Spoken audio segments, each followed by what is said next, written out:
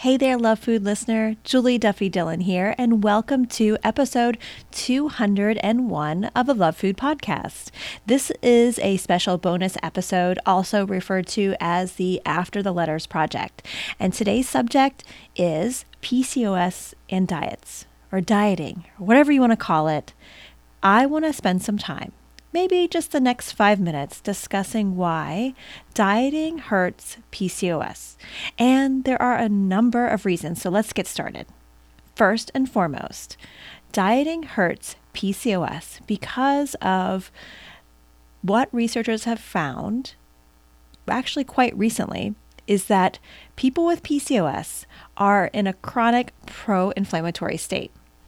So that word inflammation is kind of tricky, because it is very trendy right now, super trendy to the point that I think it gets misunderstood and taken advantage of.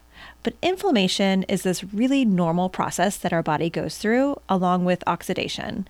This oxidation inflammation loop is how we are able to eat and breathe, and how our body deals with the stuff we don't need from from breathing and eating, to get rid of it.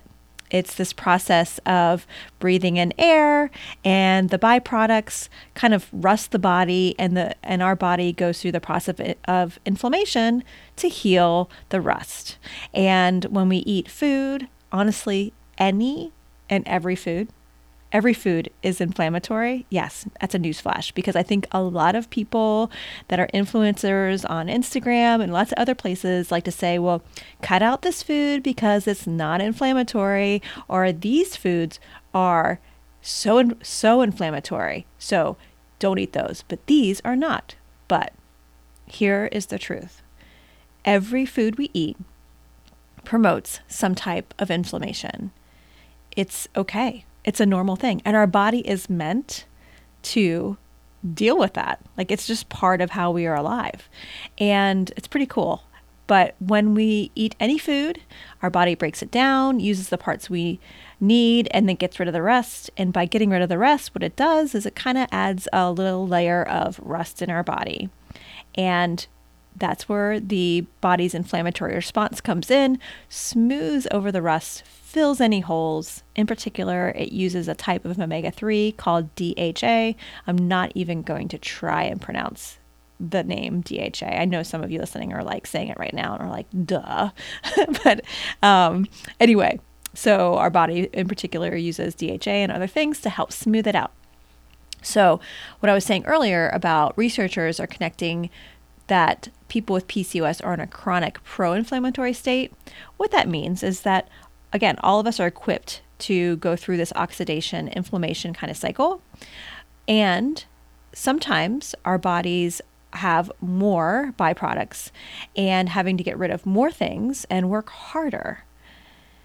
And when I say work harder, I know that phrase. For you listener who has PCOS, you are having to work really hard.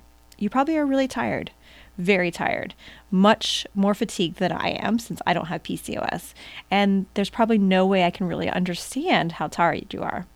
And what researchers are finding is because of the hormonal dysregulation that happens with PCOS, the body has more byproducts to get rid of.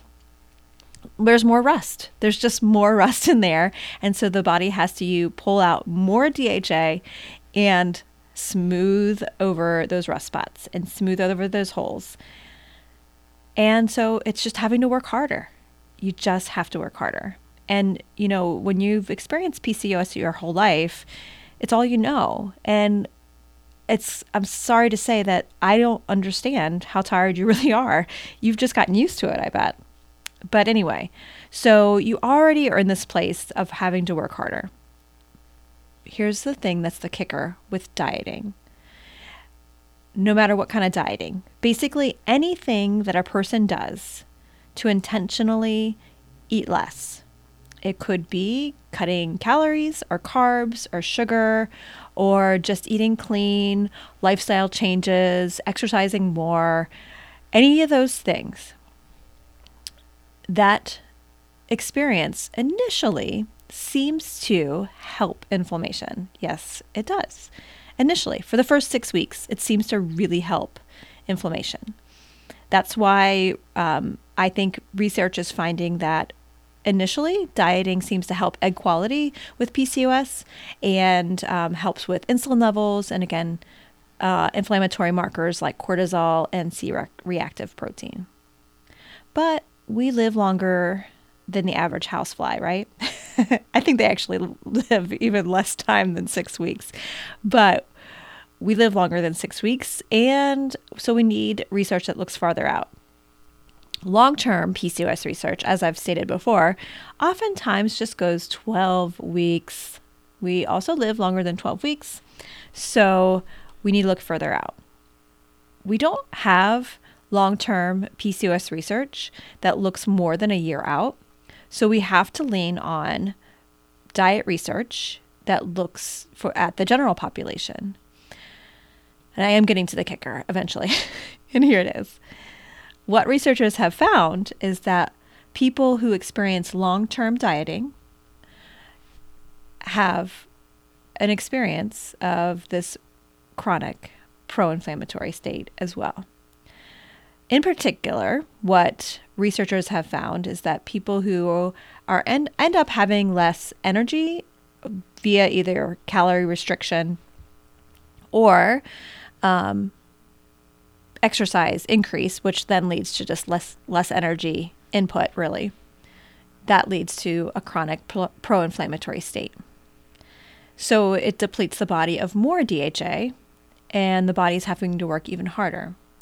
That's why sometimes people in the beginning, when they have PCOS or not, feel better, and then after about 2 or 3 months, they don't anymore.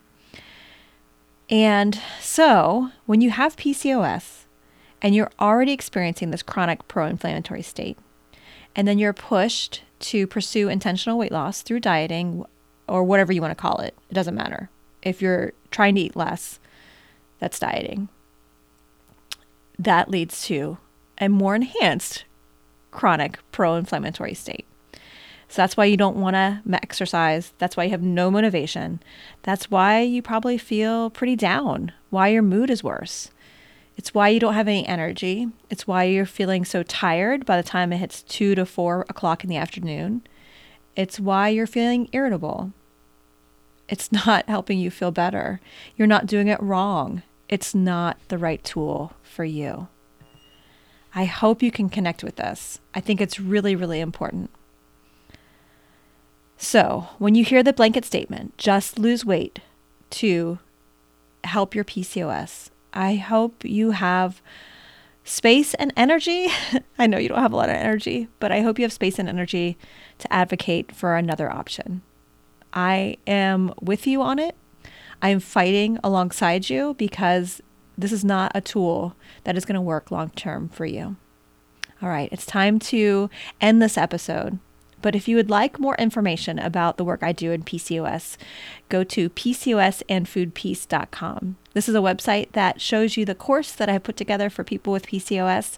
And again, you can get to all the details at PCOSandFoodPeace.com. During the month of February 2020, I have a 30% off coupon. Enter the code LOVEFOOD, all one word, at checkout.